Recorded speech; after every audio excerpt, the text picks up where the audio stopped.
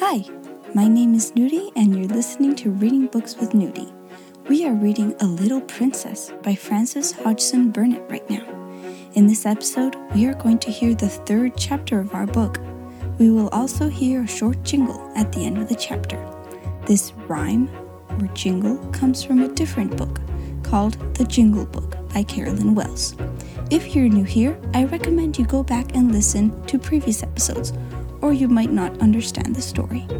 Please, if you have the time, leave a rating or review on iTunes or your favorite podcast player. If you have any questions, feel free to write them in the review as well. It helps the podcast be more publicized, and every little thing helps. Thank you. All right, let's get started. Chapter 3, Ermengarde. On that first morning when Sarah sat at Miss Minchin's side, aware that the whole schoolroom was devoting itself to observing her, she had noticed very soon one little girl, about her own age, who looked at her very hard with a pair of light, rather dull blue eyes. She was a fat child who did not look as if she were in the least clever, but she had a good-naturedly pouting mouth. Her flaxen hair was braided in a tight pigtail, tied with a ribbon, and she had pulled this pigtail around her neck, and was biting the end of the ribbon, resting her elbows on the desk, as she stared wonderingly at the new pupil. When Monsieur Defarge began to speak to Sarah, she looked a little frightened, and when Sarah stepped forward and looked at him with the innocent, appealing eyes, answered him without any warning in French, the fat little girl gave a startled jump and grew quite red in her odd amazement. Having wept hopeless tears for weeks in her efforts to remember that la mère meant the mother and le père the father, when one spoke sensible English, it was almost too much for her suddenly to find herself listening to a child her own age who seemed not only quite familiar with these words, but apparently knew any number of others and could mix them up with verbs as if they were mere trifles. She stared so hard and bit the ribbon on her pigtail so fast that she attracted the attention of Miss Minchin, who, feeling extremely cross at the moment, immediately pounced upon her. "Miss St. John!" she exclaimed severely. "What do you mean by such conduct? Remove your elbows. Take your ribbon out of your mouth. Sit up at once." Upon which Miss St. John gave another jump, and when Lavinia and Jessie tittered, she became redder than ever, so red indeed that she almost looked as if tears were coming to her poor, dull, childish eyes. And Sarah saw her, and was so sorry for her that she began rather to like her and want to be her friend. It was a way of hers to want to spring into any fray in which someone was made uncomfortable or unhappy. "If Sarah had been a boy and lived a few centuries ago," her father used to say, "she would have gone about the country with her sword drawn, rescuing and defending everyone in distress. She always wants to fight when she sees people in trouble." So she took rather a fancy to fat, slow little Miss St. John, and kept glancing toward her through the morning. She saw that lessons were no easy matter to her, and that there was no danger of her ever being spoiled by being treated as a show pupil. Her French lesson was a pathetic thing. Her pronunciation made even Monsieur Defarge smile in spite of himself, and Lavinia and Jessie and the more fortunate girls either giggled or looked at her in wondering disdain. But Sarah did not laugh. She tried to look as if she did not hear when Miss St. John called le bon pain, li bon pain. She had a fine, hot little temper of her own, and it made her feel rather savage when she heard the titters and saw the poor, stupid, distressed child's face. "It isn't funny, really," she said between her teeth as she bent over her book. "They ought not to laugh." When lessons were over and the pupils gathered together in groups to talk, Sarah looked for Miss St. John, and finding her bundled rather disconsolately in a window seat, she walked over to her and spoke. She only said the kind of thing little girls always say to each other by way of beginning an acquaintance, but there was something friendly about Sarah, and people always felt it. "What is your name?" she said. To explain Miss St. John's amazement, one must recall that a new pupil is, for a short time, a somewhat uncertain thing, and of this new pupil the entire school had talked the night before until it fell asleep quite exhausted by excitement and contradictory stories. A new pupil with a carriage and a pony and a maid and a voyage from India to discuss was not an ordinary acquaintance. "My name's Ermengarde St. John," she answered. "Mine is Sarah Carew," said Sarah. "Yours is very pretty. It sounds like a storybook." "Do you like it?" fluttered Ermengarde. I like yours." Miss St. John's chief trouble in life was that she had a clever father. Sometimes this seemed to her a dreadful calamity. If you have a father who knows everything, who speaks 7 or 8 languages, and has thousands of volumes which he has apparently learned by heart, he frequently expects you to be familiar with the contents of your lesson books at least. And it is not improbable that he will feel you ought to be able to remember a few incidents of history and to write a French exercise. Ermengarde was a severe trial to Mr. St. John. He could not understand how a child of his could be a notably and unmistakably dull creature who never shone in anything.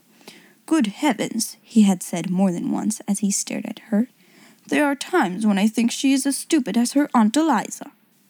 If her Aunt Eliza had been slow to learn and quick to forget a thing entirely when she had learned it, Ermengarde was strikingly like her.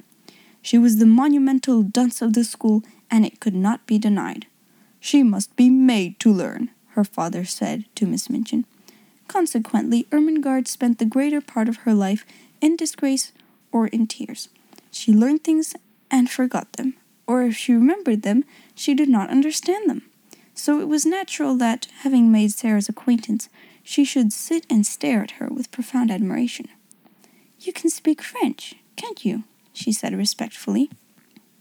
Sarah got onto the window seat, which was a big, deep one, and, tucking up her feet, sat with her hands clasped round her knees. "I can speak it because I have heard it all my life," she answered. "You could speak it if you had always heard it." "Oh, no, I couldn't," said Ermengarde.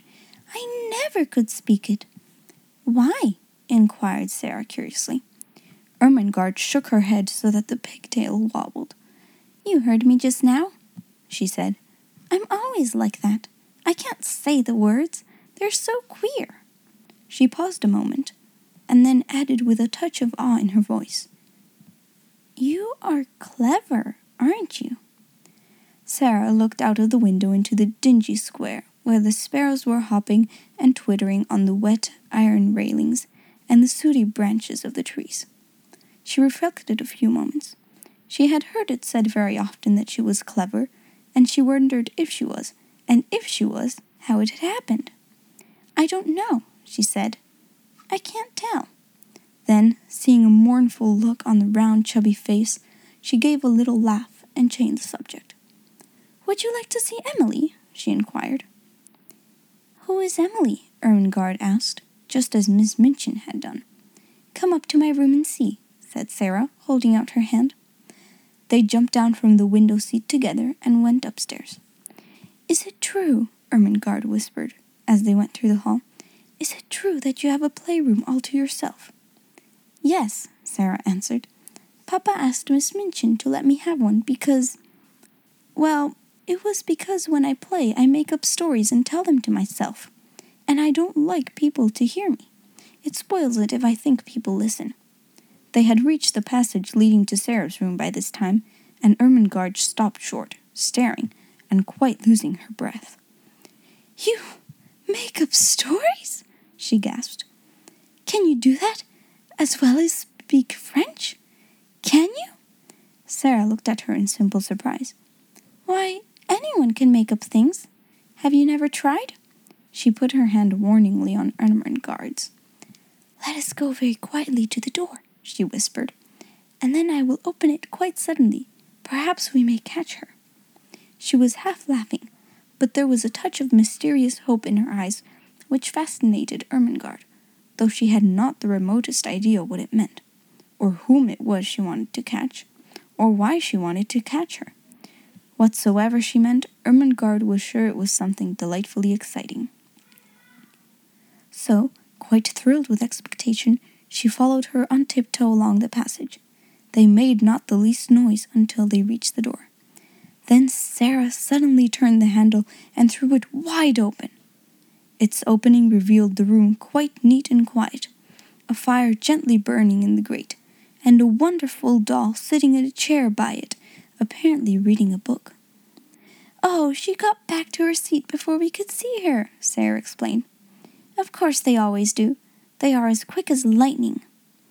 Ermengarde looked from her to the doll and back again. "Can she walk?" she asked breathlessly. "Yes," answered Sarah. "At least I believe she can. Or at least I pretend I believe she can. And that makes it seem as if it were true. Have you never pretended things?" "No," said Ermengarde. "Never." Tell me about it." She was so bewitched by this odd new companion that she actually stared at Sarah instead of at Emily, notwithstanding that Emily was the most attractive doll person she had ever seen. "Let us sit down," said Sarah, "and I will tell you. It's so easy that when you begin you can't stop. You just go on and on, doing it always. And it's beautiful. Emily, you must listen. This is Ermengarde St. John. Emily.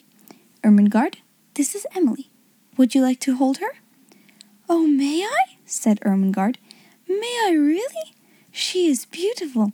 And Emily was put into her arms. Never in her dull, short life had Miss St. John dreamed of such an hour as the one she spent with the queer new pupil before they heard the lunch bell ring and were obliged to go downstairs. Sarah sat upon the earth rug and told her strange things. She sat rather huddled up, and her green eyes shone and her cheeks flushed.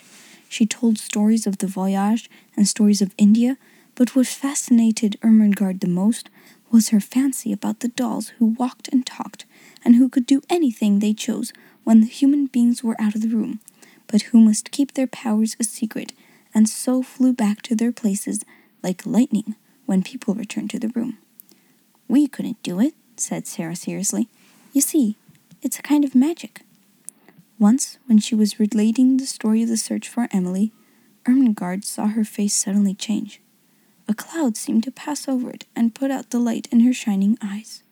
She drew her breath in so sharply that it made a funny, sad little sound, and then she shut her lips and held them tightly closed, as if she was determined either to do or not to do something. Ermengarde had an idea that if she had been like any other little girl, she might have suddenly burst out sobbing and crying, but she did not. "Have you, a pain?" Ermengarde ventured. "Yes," Sarah answered, after a moment's silence, "but it is not in my body." Then she added something in a low voice which she tried to keep quite steady, and it was this: "Do you love your father more than anything else in all the whole world?" Ermengarde's mouth fell open a little. She knew that it would be far from behaving like a respectable child at a select seminary to say that it had never occurred to you that you could love your father, that you would do anything desperate to avoid being left alone in his society for 10 minutes. She was, indeed, greatly embarrassed. I scarcely ever see him," she stammered. "He is always in the library, reading things." "I love mine more than all the world 10 times over," Sarah said. "That is what my pain is. He has gone away." She put her head quietly down on her little, huddled-up knees and sat very still for a few minutes. "She's going to cry out loud," thought Ermengarde fearfully. But she did not. Her short black locks tumbled about her ears, and she sat still. Then she spoke without lifting her head. "I promised him I would bear it," she said. "And I will. You have to bear things. Think what soldiers bear. Papa is a soldier. If there was a war, he would have to bear marching and thirstiness and perhaps deep wounds. And he would never say a word, not one word." Ermengarde could only gaze at her, but she felt that she was beginning to adore her. She was so wonderful and different from anyone else. Presently, she lifted her face and shook back her black locks, with a queer little smile. "If I go on talking and talking," she said, "and telling you things about pretending, I shall bear it better. You don't forget, but you bear it better." Ermengarde did not know why a lump came into her throat, and her eyes felt as if tears were in them. "Lavinia and Jessie are best friends," she said rather huskily. "I wish we could be best friends. Would you have me for yours? You're clever, and I'm the stupidest child in the school, but I do so like you." "I'm glad of that," said Sarah. "It makes you thankful when you are liked. Yes, we will be friends. And I'll tell you what," a sudden gleam lighting her face, "I can help you with your French lessons." All right, that's the end of our episode today. Wait a second. Did you hear that? That sounded like a jingle. That means it's jingle time. Do you want to know the title of today's? Today's is called A Daydream. Let's hear it. Polly's patchwork, oh dear me, truly is a sight to see. Rumpled, crumpled, soiled and frayed, will the quilt be ever made? See the stitches yawning wide, can it be that Polly tried? Some are right and some are wrong, some too short and some too long, some too loose and some too tight, grimy smudges on the white, and a tiny spot of red where poor Polly's finger bled. Strange, such pretty dainty blocks, bits of Polly's summer frocks, should have proved so hard to sew, and the cause of so much woe. One day it was very hot, and the thread got in a knot, drew the seam up in a heap, Polly calmly fell asleep. Then she had a lovely dream, straight and even was the seam, pure and spotless was the white, all the blocks were finished quite, each joined to another one. Lo, behold, the quilt was done, lined and quilted, and it seemed to cover Polly as she dreamed. And that's the end of our episode today. I hope you enjoyed it. Come back on Thursday for a new episode when we will continue our story. Have a great week. Big thanks to Epidemic Sound for the songs and sounds you heard today, and to Project Gutenberg for the books we read today.